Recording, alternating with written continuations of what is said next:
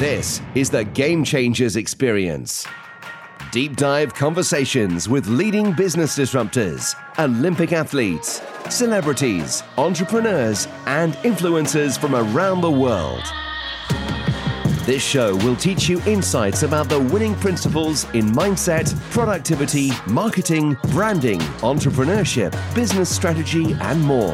Hosted by Productivity Authority, business strategist, former elite athlete, author, and public speaker, Adam Strong. Hello, everybody, and a welcome to the Game Changers Experience with myself, Adam Strong. And we are here on another live show, which I'm super excited. We've got a really interesting guest who I suppose has gone through a bit of a life transformation, if that's what you want to call it. But we've got my good friend, David Waldie, who's going to be with us here on the show, actually. And David's going to be talking a little bit about fierce empathy. And I've never heard of the terminology fierce empathy, but what David is he is a life and business strategist. He's also a coach and a speaker. He's spoken on stages with the likes of Russell Brunson and Tony Robbins and many other influencers from around the world. But he's also coached thousands of leaders and entrepreneurs from around the world. And David's going to be sharing his compelling story about his, I suppose, as I mentioned to you, an awakening about, living the American dream. He's going to be talking about the American dream and why it wasn't really much of an American dream. It was more of an American nightmare. So we're going to be talking a little bit about that. We're going to be talking a little bit about what is fierce empathy, and where did the ideology come from. We're going to be talking a little bit about how you can apply the principles of fierce empathy. But I'm going to get David to also walk us through the framework of that. And if you are in a place right now where you feel underfulfilled and you don't feel like, if you feel like you're trying to seek that purpose in life, but haven't quite grasped or understood or haven't quite really taken it on upon yourself to get yourself out of your comfort zone to really challenge yourself. So that's what we're going to be talking a little bit about today. Now, before we get into the gist of things, I always remind everybody here on the show, right? If you are listening to us live, use the hashtag live, use the hashtag replay. We love engagement. And if you have any questions, feel free to use the questions in the question section below. If you're listening to us on LinkedIn and on YouTube, of course, feel free to hit the bell notification in the top right-hand corner. That will be able to get you notified for any event or any announcements as we've got coming up. If you haven't had the opportunity to listen to this live video or recorded video, you can listen to us on the podcast, of course. And we're streaming over on Apple, on Spotify, and Google. And if you enjoy some of our conversations, feel free to leave a 1 or a 5-star review. I always believe in honest reviews. And we'll go from there. Listen, looking forward to today's conversations. So without further ado, Mr. Waldie, how are you? My brother, Mr. Strong, how are you, man? I'm good. This is an exciting conversation. I'm really looking forward to it. Happy Monday. Happy Monday. I'm excited for it too. We're going to dive in and have a blast. Definitely. Interesting. I was reading your bio because you originally grew up in Kansas. Is that right? That's correct. Right. And for those that don't know where Kansas is, it's the dead center of the United States. Tumbleweeds, I like to call it. Yes. Lots of tumbleweeds. So, it's interesting because when we kind of got together and you were talking about fierce empathy, I had no clue what fierce. Obviously, I'd heard of empathy. Well, when we talk about fierce empathy, but I'd love you to kind of give us some context about where you found that kind of, how you created that kind of IP or the ideology of fierce empathy, because you've got a really compelling story, of that you lived what we call the corporate America dream, but you kind of decided that it really wasn't a dream as much. Could you give us some context? Yeah, absolutely. So fierce empathy, it's a concept, ideology, philosophy, whatever you want to call it, that I kind of stumbled into based on a series of events that transpired. As I'm sure we're all familiar with the concept of empathy, one of the challenges with that is that, especially in the day and age that we live in, and I'd love your thoughts on this too, Adam. It seems like words tend to have whatever meaning individuals decide that they have. There's no universal. Like, it's like, let's look at Merriam-Webster's dictionary and actually see what this word means. And so empathy, obviously, as with many words, it takes on its own meaning because of context and upbringing and, socioeconomic situations, political affiliations, religious affiliations, empathy, depending on how you've experienced it or how the lack thereof. It means a lot of different things to people. What basically, universally, the understanding of empathy is trying to step into someone else's shoes, right? That's kind of the best example we use for empathy. But what I started to discover is that I'm a very, very emotional being. I'm a very emotional dude. I love to cry. I love to laugh. I love to if you need a shoulder, you need a kick in the butt. I love all the feelings, like all the ooey gooey stuff, but it led to a lot of dangers when you are very emotionally in tune with everything that's going on around you. And there's a lot of controversy and arguments about whether that's a nature versus nurture thing. Is this something that's hardwired? Are people just naturally born more empathetic, or is it because they're a product of their circumstances and situations and upbringing? And what I started to do is I started to really study this concept because I was very frustrated by the fact that as a man, growing up, especially my teenage years, every time I would take like a strengths test or personality test, empathy was right there at the top. And now as a young man, with the context I had for the word empathy, I was like, that's not a masculine characteristic. Why would I want like, tenacity or competitive or something, that's a little stronger, right? And I just didn't have a clear understanding of what empathy can be and how it can be utilized in a really powerful way. And so Fierce came out of my own evolutionary process of just development, personal growth, a lot of coaches, mentors, pastors, just different things along the way, where I started to realize that one of the challenges of the day and age we live in, Adam, is that people are very sensitive and empathetic to other people. However, we have lost the art of speaking the hard truth in love.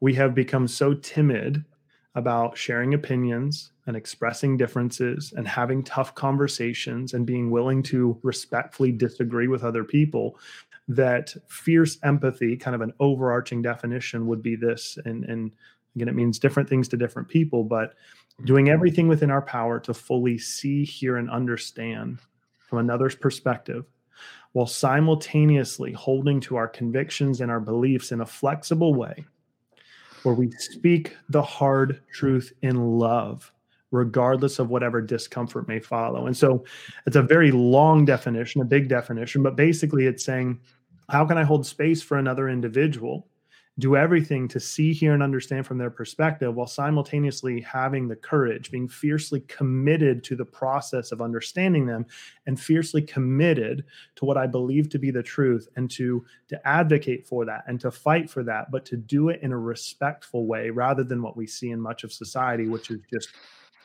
cramming it down everybody's throat. You don't agree with me. Cancel culture, all of it. There's a lot of problems that we see and experience. And so that's a general overview of the concept. I think, it's interesting because I believe that we live in a very judgmental world now, and I think, I suppose in a way it could kind of, when you kind of mix social media and judgmental opinions and what your thoughts and what your perception or reality of what is the truth and what isn't, and I think that sometimes that can really sedate how we use empathy as a skill, because it is a skill, right? It's very much a skill. But being able to use it as a strength more than anything else. I don't know. What do you think? Yeah, the hard part about empathy is that it really is almost impossible outside of a relationship of trust and intimacy. So we live in a world where we feel, we believe, or we think that we can empathize with someone that is in a completely different culture, completely different environment, completely different upbringing. Everything about their life is completely different than ours, which means by extension, there's such a gap, a distance between our reality and their reality.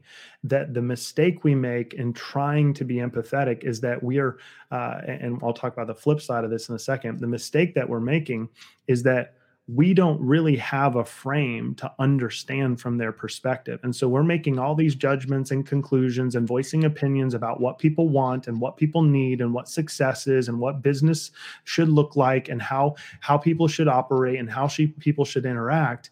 And the problem is that the deep connection that we long for, not only in business, but just in relationships and with other people, the only way that we can truly understand and where someone can feel seen, heard, and understood is in the context of an actual relationship, which means that there has to be a foundation of trust. And so you overlay that on culture and society where everyone's got an opinion about everything. And everything that gets traction online is based on polarization, right? You've got black versus white, you've got left versus right, you've got certain religion against certain religion, you got pro-choice versus pro-life, you got LGBTQ versus all the different people that have different beliefs of how life is supposed to operate. And now I have my beliefs, Adam, you have your beliefs, but I feel like the only way that we can move forward, not just as a human race, is recognizing that these problems are not going to be solved top down. These problems are going to be solved around the dinner table, at the coffee house. You had a beautiful dinner I saw the other night, Adam, with a group of incredible entrepreneurs. I was jealous I couldn't be there. I got to see a picture of it. That is where trust and relationship is established. And I believe that if we can get back to a place where we know who we are, we know what we believe, but we're also doing our best to understand from others' perspectives. That is how we solve so many of the problems that are being faced today, because social media creates such distance that you're looking through a telescope. You're seeing a picture that's so far away and drawing all these judgments and all these conclusions, and it's thin ice at the least. I agree with you. I mean, listen, it's interesting. There's a lot of things that I kind of resonate with what you're saying.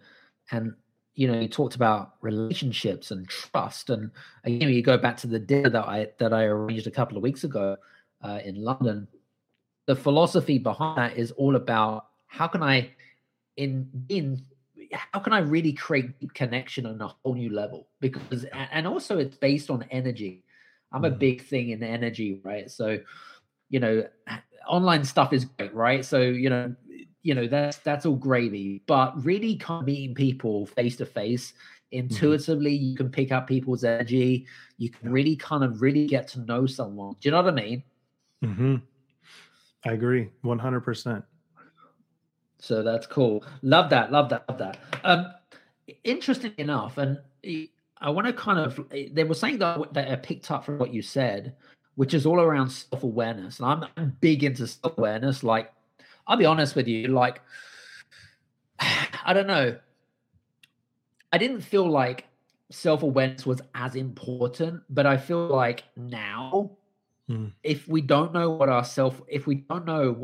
parameters are, our belief systems, and our how we effectively, how we're aware of who we are today and whatever it might be. How, from your perspective, and I'm sure that you work with clients in the past where their, self-awareness is not, it needs improvement.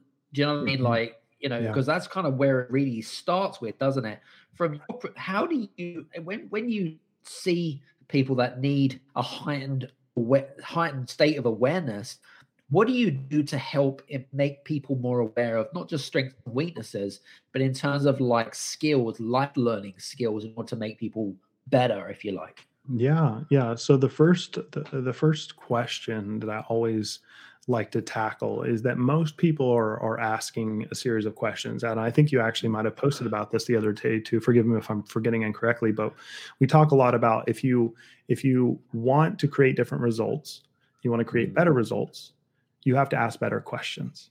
And we live in a day and an age where, we're not, a lot of times we think we're asking the right questions, and we've been conditioned to believe that they're the right questions. But when you start to dig into this process of questioning who you are and what you're about and what you believe and what you want and what all of these different things, you start to realize that there are useful questions and there are questions that are not so useful.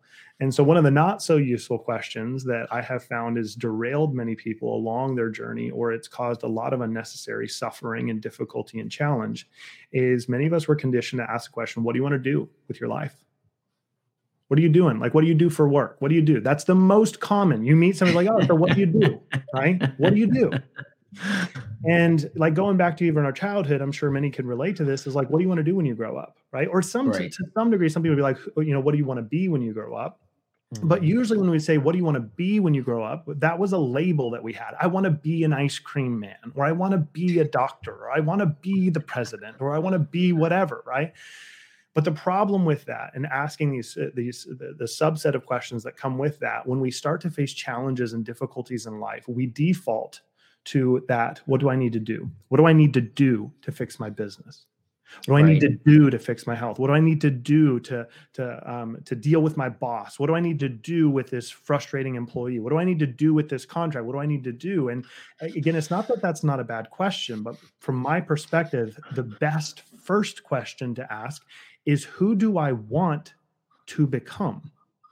And when we stop and we come into this place where we actually take a step back and we say, wow, I don't know that I've ever actually defined that for myself. What's really interesting is when you start to define it for yourself and you get crystal clear on who you want to be as a father or a mother, as a husband or a wife, as a leader, as an entrepreneur, as a friend, in your health, in your relationships, in your financial situation, when you get crystal clear on who you want to become, what you need to do gets crystal clear. And that's where the awareness comes in, is that most people, they're feeling either anxious or worried about life, frustrated, overwhelmed. And they're like, I feel stuck. I don't know what to do. Life doesn't have any passion. I don't feel any purpose or any of these things.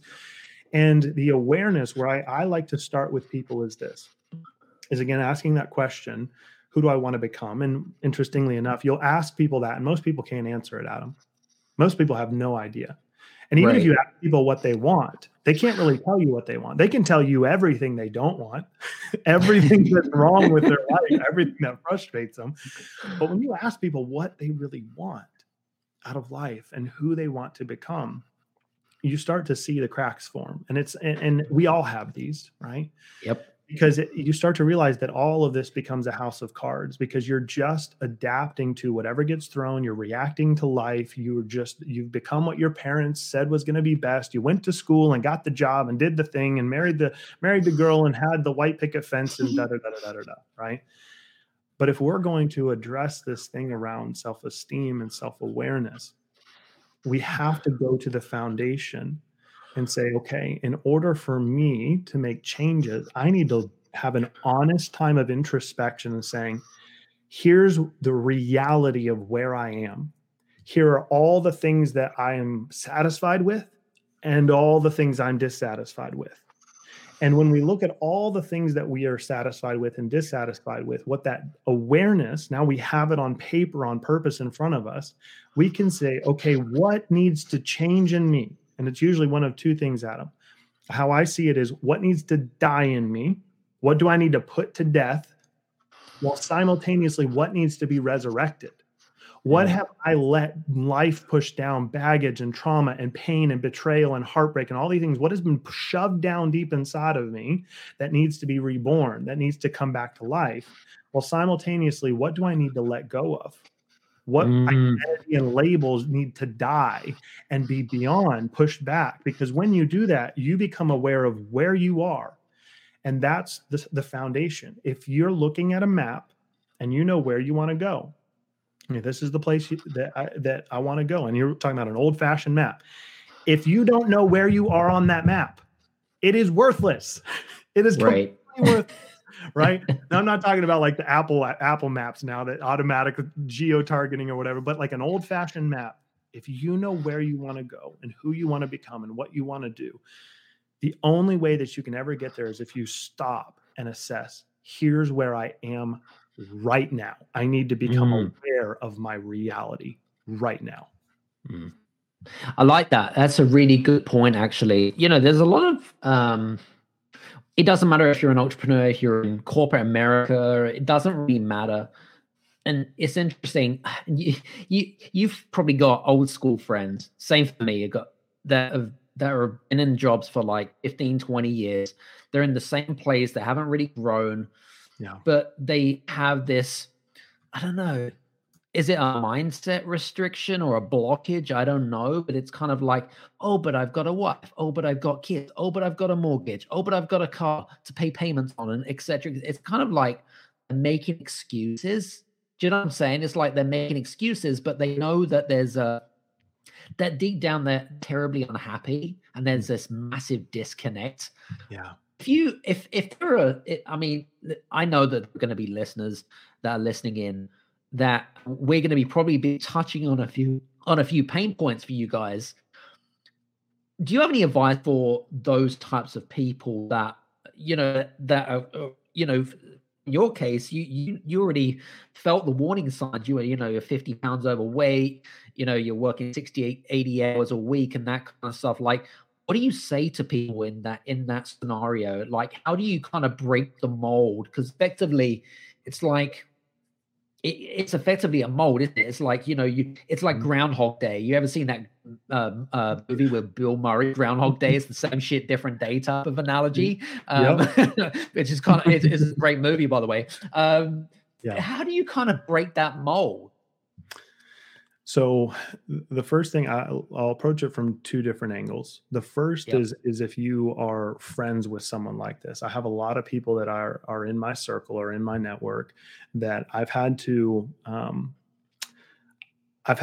love from a distance for a very long time. I used to be very intimately connected with them, like very close friends. And I've had to kind of step back. And so the first thing I'll talk about real quick is if you are surrounded by people that are not currently focused on dreams, goals, pursuing mission, vision, making the world a better place, inspiration, personal growth, personal development, working on themselves, my friend, for anyone listening, please audit your friend circle. You need to get into the rooms with people that push you past your comfort zone. That is the only way that you will ever transcend outside of your current circumstances. And that all starts with what is influencing you, what you're allowing, the conversations, the thoughts, the books that you're reading, the shows that you're watching, the programs you're listening to, the podcasts that you're subscribed to, all of these things.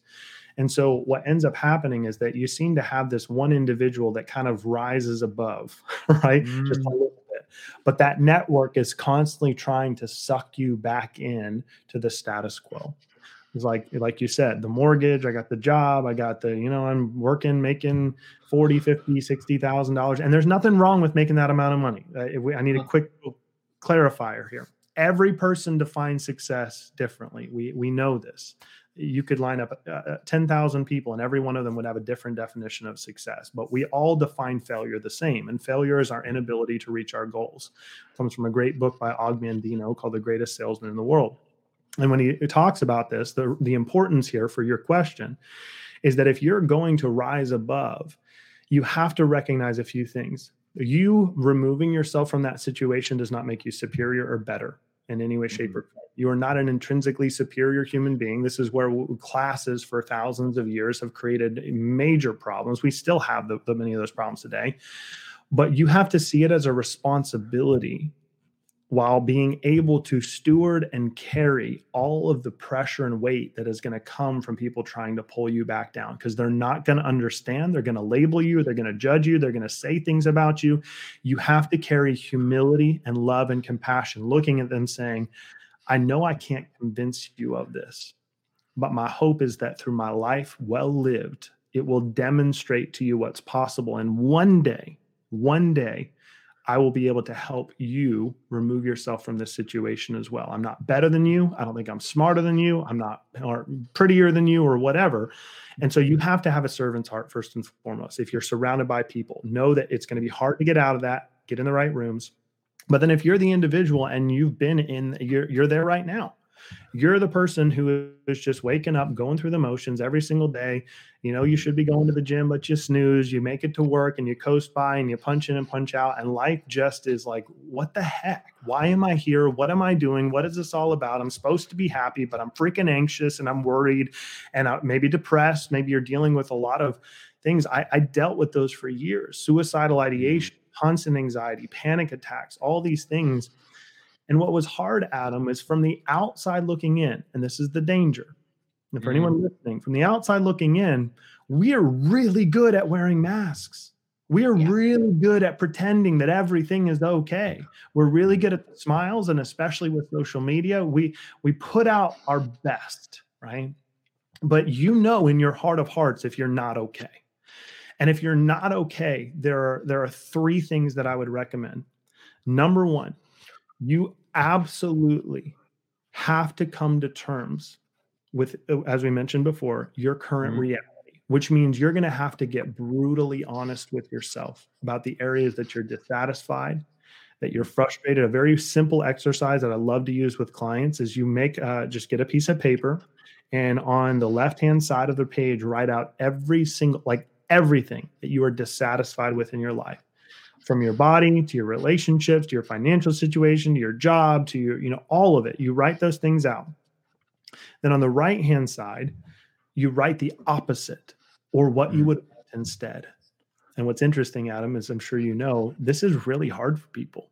It's really hard to write what they want to say, because people come up with all these reasons. Well, I'm not allowed to do that. I don't deserve that. It's like, I'm not worthy of those things, or only the top 1% get that, or only people that were born into privilege, or this, that, or the other. And there's so many different things that we could throw at it. And I'm not saying that not all of those are true. Some of them are to some degree. However, when it comes to creating change in our lives, when you get crystal clear on what you're aiming at, suddenly all of life starts to move in motion, helping you to create those things. But the only way that that works is if you're focused on what needs to change. Because then when you know what needs to change, you can start implementing and learning new skills, finding out, okay, what classes do I need to take? What books do I need to read? What associations do I need to change? What internships or opportunities, or what stages do I need to be on? What conferences do I need to go to, et cetera? And so starting out with where you're at. But then number two is you need to get, if you don't have people in your network, you need to do whatever you can within your power to pay for access to the things that you want. I know this sounds counterintuitive, but whether it's coaching or mentorship or conferences, or getting into the right rooms, or an association, going to sign up for Adam's next dinner, go sit because what happens is that your perception collides, your perception of reality collides with another person's. And then you suddenly see how the way you thought the world worked is not the way the world works for everyone. And to pull yourself out of this state requires the third part, which I think is the most important, is you have to recognize that the only way that your external reality changes is if you change. Every single thing that is around you is a mirror. Life is simply reflecting back to us the things that we carry deep inside. And so if you're someone that has negative self-talk and low self-esteem and no confidence and a lot of guilt and shame and trauma and baggage and all these things, and you've not really come to terms with letting those things go, or even working through them, therapy and things like that, process in a healthy way, you will continue to create over and over and over again the exact same results. And you'll be frustrated because you're going to look at everything around you and say, if I could just fix my wife, if I could just fix my job, if I could just have $1 million, if I could just buy this thing, if I could just, and people live that way. And they never understand that the only way the external around you changes is you have to change from within, because as you change from within, the way you see the world changes. And the way that you see the world, as that changes, you start to realize that you are literally experiencing nothing more than the thoughts and stories you make up in your head. Love that. Love that. It's so true. For you guys that are listening in, by the way, I hope that you're enjoying some of our conversations. If you are listening to our live, use the hashtag live, use the hashtag replay. And for you guys that are listening in on the podcast, of course, hope that you guys are enjoying some of the conversations between me and David. Interestingly enough, and this is something that I want to pick up, and you talked a lot about at the very beginning. You talked about surrounding yourself with the 5 most common people you hang around with, right? So, and I'm a big believer, you're a big believer that, effectively, say you're in this job, or say you're running your own business, but you're not fulfilled and you're not happy. Mm-hmm. Is that the reason why a lot of people can't let go is not necessarily because they don't want to, but there is a sense of loyalty to those individuals because they've been there for, I don't know, they could be a childhood friend, for example. But then on the other spin to that is, if we want to evolve as human beings, if we want to evolve as leaders and great entrepreneurs, then how does one evolve? Like, how does one change? So I guess my question to you is, what's the best advice for someone but I don't want to leave these people. I have a loyalty that they've been with me through like the storm, through my divorce or whatever it is. They were there for me, but I can see that there's a disconnect. Like, what do you do with that? It's a great question. So fierce empathy is where you can step in this type of situation. Is that there's a lot of different applications with this concept. If you were to step into their shoes, so this person, like, for example, so say you're like, I don't want to sabotage our relationship because, these people have been so loyal to me. If you flip the script and you were looking at them and they came to you and said, Adam, I'll use for example, they come to you and say, Adam, brother, I feel this thing just burning inside of me for more.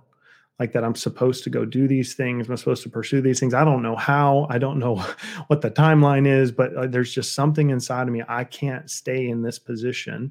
I have to make a change. I have to get uncomfortable. I have to be willing to take a risk. But one of my fears is this. And you get vulnerable. And they say to you, Adam, my fear is that, because of how loyal you've been and everything, my fear is that I'm going to end up staying here and not actually fulfilling the things that I believe I'm supposed to be fulfilling. And it's because I'm so concerned with our relationship and I'm terrified of fracturing that relationship. Now, Adam, I have a feeling that you would look at me like, oh my gosh, are you kidding me? I'll love you forever. I'm your biggest fan. Like, if you feel like this is what you're supposed to go do, I'll support you. Like, I'll champion you. But that's where intimacy and relationship and why relationships are so incredibly important. If you've not facilitated that kind of depth and trust where you can be vulnerable with people, people are going to make up all these stories. And we're like, oh yeah, well, screw them. They just, like, all my loyalty 20 years down the drain, they're just going to go on and live their life. What about, like, thanks a lot, right? But when we communicate and when we express those fears and those concerns and we take a risk, right? It's risky being vulnerable. We're opening ourselves.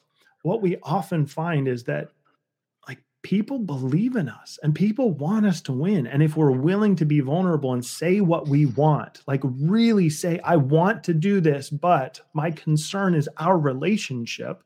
If that person is truly a friend, they are going to advocate for you. Now, they might have some tough questions, which is fair, right? They might, that's where the hard truth in love, be like, hey, have you thought about this? Have you thought about this? Have you thought about this, right? Those are true friendships, those ones that love us enough to tell us what we don't want to hear, but we know their heart. We know their heart is because they want us to win and succeed. And they're willing to offend us or trigger us or push our buttons simply because we know, and they know that there's safety here. And the relationship is something that can continue on. It's just going to evolve and look different. It's really interesting. I want to share a quick conversation I had with a guy that was at my dinner a couple of weeks ago. We had a similar conversation to what we're having right now. And he's Canadian. So he's been living in the UK for, I think he was like 25, 30 years. Anyway, cut long story short, once a year he goes back home, back to Vancouver, right? And does the old family thing, friends thing, whatever it is, right? There's this one particular guy, and he was speaking to me about it. It's one particular guy who's his like, he's been friends since was the age of 6, right? So long time, right? He's in his 50s now, right? So long time.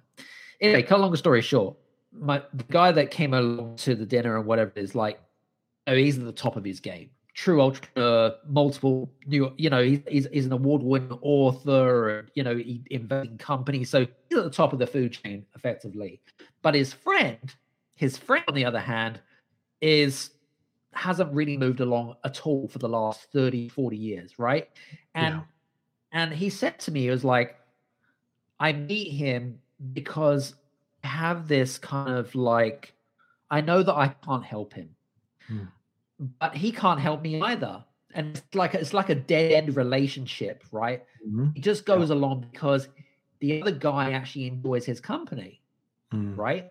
Yeah. I mean, they don't see each other that often, maybe once a year. But again, it kind of goes back to that loyalty piece. Like, it's a bit like this is maybe I haven't. I was going to say I haven't fully experienced myself, but it's a bit like when say your son or daughter is ready to leave the nest and you have to let them go, and you don't want them, let them go, right? Or they found their first boyfriend or girlfriend, right? Or they are going to college or university, right? It's like you're kind of torn between, I don't want to let them go. No, I don't want them. Oh, no, I want to live their life. No, I don't want to live that. Do you know what I mean? It's kind of like the same feeling. Exactly the same feeling. I mean, what's your take on this?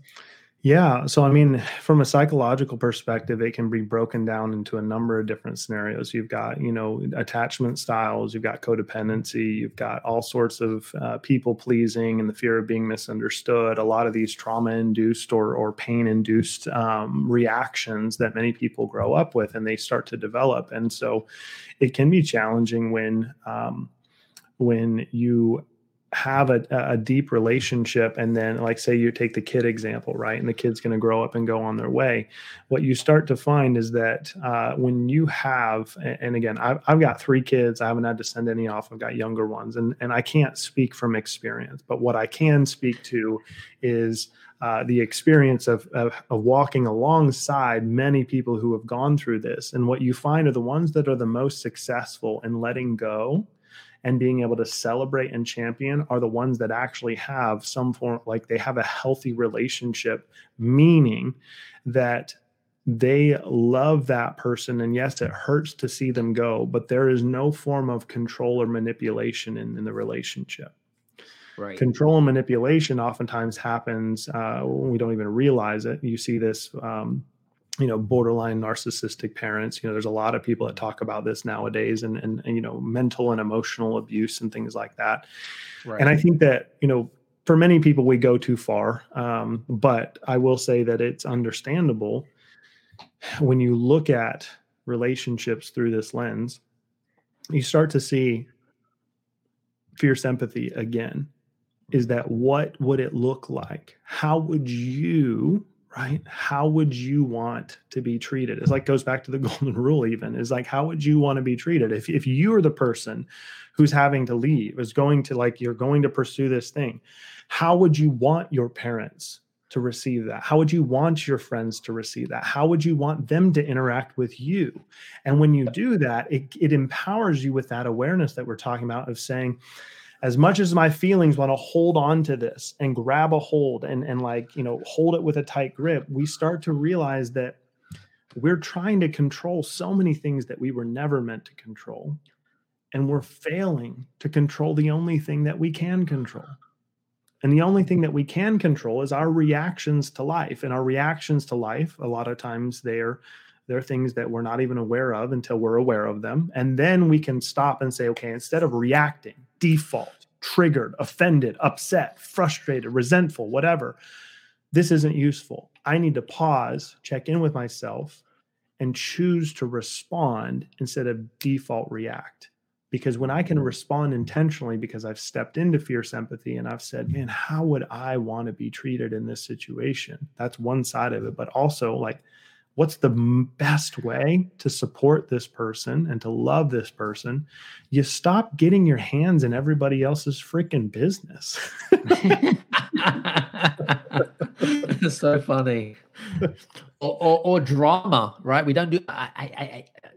Me and drama. No, we're definitely not a match made in heaven. I don't do drama. I don't know about you, but we have enough drama in our own life. So Agreed. Anyway, I know you've created call it a framework and stuff, and around the whole kind of transformation, because I know that there are going to be listeners where, okay, so maybe I'm convinced that you're onto something here, Adam and David, right? It's like, okay, maybe I do need to change things. Maybe I need to spice things up, whatever that looks like. But from your perspective, what would you say are the 4 pillars of transformation, and how do you apply those principles, directly so that we can move forward in life? Yeah. So when it comes to transformation, the first thing that we have to really come to terms with, as we talked about a little bit before, is you got to get crystal clear on who you are and what you want and what is necessary to get where you want to go. And so in simplest terms, if you don't have a clear, if you're feeling stuck, right? A lot of times people look at clarity and they're like, I'm clear on where I want to go. This is what I want to do. And I found my calling, or I found my purpose. And then you have everyone else on the outsides being like, well, I have yet to find my purpose. I haven't found my calling in life. I don't know what I'm supposed to do. I'm unclear. I feel stuck. I feel frustrated. I feel overwhelmed. But the interesting thing here, and Adam, I'm going to ask you a couple of quick questions. What is the purpose of taking a shower, Adam? Bathe. To smell nice. What is the purpose of driving a car? To get you from A to B. Okay, what's the purpose of putting on clothes? To stay warm. What's interesting is that we've for some reason, and this is how I see purpose, and it's been incredibly useful in my life and the lives of the people I've been blessed to serve, is that in most contexts, purpose is nothing more than an action that must be taken to get a specific result. Right. So the purpose of driving the car, the purpose of eating food, the purpose of putting on clothes, the purpose of kissing our spouse, the purpose of making the sales call is because we're trying to get a specific result. Mm-hmm. And so if we overlay that in life, it answers the question very easily for most people. It's like, what is your purpose in life? Well, it's got to be defined by you. If you give yourself permission to define who you want to become, what you want, why you want it, what skills, what associations, what things you need in order to get there, clarity starts to come into your world, and you start to actually create purpose and meaning in every single thing that you do. And so people are always like, I want to live a purpose-filled life.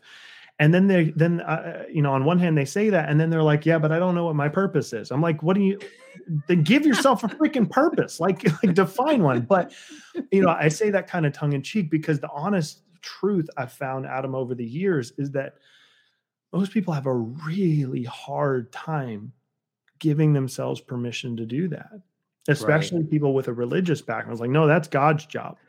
Or whatever you believe. God's job is to tell me why I'm here, and I'm supposed to find his purpose or calling for my life.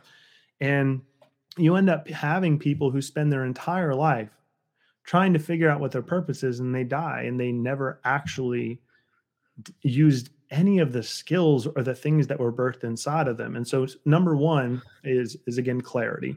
So for anyone that wants to write down is clarity, is that you've got to get crystal clear on these things. Because when you do, what you need to do starts to get clear. Yep. That's what leads into step number 2. And step number 2 is what I call constructs. And constructs, if you think about construction, imagine when you're born, if anyone can think about Legos, right? You're given this tub of Legos and you're born, and it's just poured out all on the floor. There's no legend. There's no map. There's no here's what you're building. It says, just have fun and start putting stuff together. And we start putting stuff together, and we're learning from our parents and our teachers and everything. We're constructing this identity, right? We're constructing our belief system. We're developing our emotional intelligence. We're starting to see and think about the world in a certain way. And so we construct this image of ourselves. And what's interesting is that along the way, you start to see how other people are constructing their life. They have their own Lego sets, and you're like, oh, you put that piece there, and there's this. Oh, that's cool. I want that. And then what we end up doing is we start looking around at everybody else, and we start to construct our life to try and make it look like theirs. And this leads to the situation we were talking about before, Adam, is before you know it, the 5 people that are around you, you look at what you've constructed and what they've constructed, and they all look very similar. You're like, wait, why am I the average of every, like I pulled these pieces, right? Is because we construct, right, this identity based on, so many factors growing up, et cetera, et cetera. But if we are going to actually transform, we have to redefine these things. We have to deconstruct and reconstruct those belief systems, how we process our emotions, the thinking patterns that we have, so that in our mind, which is how we're doing this whole thing through using our mind, we can construct what we want rather than what came by default or by accident or by luck or by privilege or by whatever definition you want to give it. We are today where we are because we have constructed this thing. And a lot of times we forget that there's still a bunch of pieces on the floor. We are free to take pieces off and put pieces on. And so if you start to create an image of who you want to become and what you want, and you can fix that in your mind, you're like, hey, this doesn't quite look like this, the idea that I have. So what do I need to take off and what do I need to add? And how can I do that consistently to make it look more and more and more like this? So that's number 2. Number 1 is clarity. Number 2 is constructs. Number 3 is commitments. Commitments is where we just simply start to align all of our actions. So these are our choices, our habits, our boundaries, our routines, our behaviors with the higher standard. What are you actually committed to? In order for you to be able to manifest or create that new reality, you have to become something different than what you are. And you have to change what you're committed to. Are you committed to snoozing? Or are you committed to getting your butt out of bed and going to the gym? Are you committed to eating fast food? Or are you committed to a healthy lifestyle? Are you committed to your spouse or are you not? The interesting thing about commitment is that you can't, like, I love the marriage example. You cannot be 99% committed to your spouse. You're either you're either committed or you're not committed. Yeah. That's it. There's no percentage of commitment. Nope. You have to decide, you have to commit, and you have to become. And this means from a neuroscience perspective, if you're going to change the hardwiring, the encoding of the brain and create new neural pathways, we have to be willing to do things we don't feel like doing, that discomfort, for long enough that we actually create a new neural pathway and we reprogram our minds so that our old habits are overwritten by new habits. And those new things become our second nature. And this is where we really start to see transformation happen, is because I can look at an individual and I can tell you what is a priority to them just by like a 10-minute conversation. I can tell you what really they care about, what they're committed to, what they're holding on to. And so when you can start to see this, you start to realize, like, oh my gosh, I'm much more committed to my comfort than I am to what I feel like is the calling on my life. I'm much more committed to this complacency or whatever it is, right? You can choose your vice. I'm more committed to whatever the thing is, rather than saying, I'm going to do what I don't feel like doing, right? Like going to the gym with consistency until it becomes an actual new habit. That's when you know your identity has changed. Right. And there's a couple of great books on that. The Power of Habit by Charles Duhigg is a great one, but then Atomic Habits by James Clear, I think it is a solid one as well. Cool. But clarity, constructs, commitments, reassessing those things. When you start to choose to act and be different, the science has now proven it takes between 21 and 90 days to rewire your brain. But that only works if you're coupling it with self-care and rest. Otherwise, all of your effort and energy, and we see this, Adam, all the time, all these people that are hustling, grinding, and doing all the stuff and, just burning the midnight oil. The problem with that is that the science has now proven it takes up to a year and a half to rewire your brain if you are not committed to self-care and rest. Damn. So if you are serious about changing your life, it's about like going slower and being intentional every single day. That is the fastest way to transform your life. Not going faster, not reading, 8 hours a day, not like having an insane schedule. We see this all the time. Wake up at 4 a.m. and do that. That's actually the slowest way to get where you want to go. Those things might be useful, but it's assessing those commitments and coming into alignment. And then the last one is consistency, is that you have to dedicate yourself to the practice of discipline, responsibility, and accountability. This is what enables us to actually get to our goals, because we are very emotional beings, all of us, whether you tend to be more emotional or not. And most often, we're really good at keeping our word to other people, and we are really good at lying to ourselves. We negotiate with ourselves all the time. And we say, I'm going to do this, and I'm going to do that. And I'm going to stop eating that. And I'm going to stop going there. And I'm going to all talk, right? And so if we as individuals cannot bring ourselves to keep our word to ourselves, the only way that we can overcome that and bring ourselves to the place where we're transformed and we can be self-accountable is you have to bring accountability into your life. You have to bring someone like Adam into your life, right? That's what I do as well. You bring them into your life and you say, hey, this is the standard. I give you permission to hold me accountable to this standard. And if I fall below this, I'm going to either need you to give me a hug and remind me who I am or kick me in the ass. One of the two. That's where I need you in my life. And I'm giving you permission to hold me accountable to this standard. And the only way that this works is with that permission. Without it, right, we can't actually help people get the results, because I can't go around and try and tell everybody what to do. It's like, true. It doesn't work, right? And so with all of those things, when you put them together, those are the 4 pillars I found of transformation. When you can get that clarity, you address how you're thinking about yourself and who you're becoming. You commit and you assess all of your choices, your actions, and your behaviors. And then when you stay consistent, when you do that, you literally will be transformed as you renew your mind and you start to see the world through a completely different paradigm. Absolutely. Love that. Some good stuff. There's some really juicy value bombs that we're getting out today's show, ladies and gents. So I hope that you're enjoying it.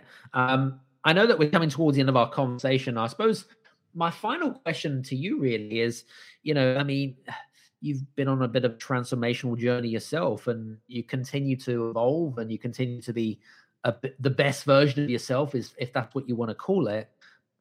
But I suppose my final question is like, how do you, like, where do you see yourself in the next, like, what is your personal mission? Like, where do you see yourself in the next 20 years? It's a great question. So part of the big dream for me, Adam, is that I have a very expansive vision that specifically serves orphans, widows, and single mothers. Part of my desire in entrepreneurship, and there's a few different factors. Number one is I want my team and all the employees that I've ever had, I want them to be the highest paid, the most fulfilled, the most satisfied, loving what they do. And so I want to create businesses that help people create the life that they want, that basically the umbrella of my vision, their vision can be housed underneath that. And I can give them a launching pad and an opportunity to pursue the things inside of their heart. But with the long-term goal, my desire is to completely change and shift how the world is handling serving and supporting orphans, widows, and single mothers. And I have a pretty expansive international vision for what that's going to look like. My wife and I, we want to create a summer camp as well that is for foster kids in the foster care system and orphans, that they can come and that they can experience, learning how to build a campfire and shooting bow and arrow and taking out a kayak and art classes and writing music and working on poetry and learning to sing and doing drama and not just education type stuff, but really all of those things that many of these kids, they don't get to experience, and bringing them together with other kids that are also in that to create brotherhood and sisterhood relationships. And my heart is to, along the way, to just encourage, inspire, and build up people and to help them become everything that they said that they would be, because I don't believe that life is a zero-sum game. I don't think for anyone to win means that someone else has to lose. And most of us were conditioned to believe that. Well, I can't go after my stuff because if I win, someone else has to lose. And it's a very scarce, short-sighted view of what is available to us on this beautiful planet. And so big vision for me is writing books, sharing my story, speaking to people, encouraging, inspiring, working with entrepreneurs, coaching, consulting, doing all those things. But that's where I'm headed, is to make the world a better place, particularly for orphans, widows, and single mothers. Love that. It kind of reminds me of Baden-Powell's philosophy when he founded the Cubs and the Scouts. Have you ever read that? I have not. It sounds like I should. You should, definitely. Baden-Powell. I'm sure Baden-Powell was British. But anyway, he was the founder of the Scouts and the Cubs, and it was kind of, but it wasn't really based on helping single mothers and orphans, which could be your USP, I guess, in a way, but it's kind of interesting, but love it. Very cool. Thank you for sharing. No, I appreciate it. Cool. Well, listen, guys, hope you've been enjoying today's conversations with me and David. What I was going to say to you guys, if you have been enjoying our conversations, feel free to connect with David on his social media links, and you can be one of 500,000 subscribers that are following him here on the whether it's on Instagram or LinkedIn, whatever it is. Feel free to reach out to him if you have any questions. Mention the podcast, of course, because he's been on hundreds, if not thousands of podcasts. But this one is obviously the best one, of course. It's been awesome, bro. The best. Absolutely. The best. That's why it's called the Game Changers Experience, right? Anyway, David, just want to say thank you so much. You've been a great guest. I just want to say thanks very much for being on the show today. Adam, it was an honor. Thank you for having me, brother. Awesome. Listen, guys, hope you've enjoyed today's show. Feel free to subscribe to us. If you are a first listener, congratulations. And hopefully you'll come back again as well. So from me, David, have a wonderful day, week, month, whenever you listen to this, and we'll see you soon. Take care, and we'll see you soon. Cheers now.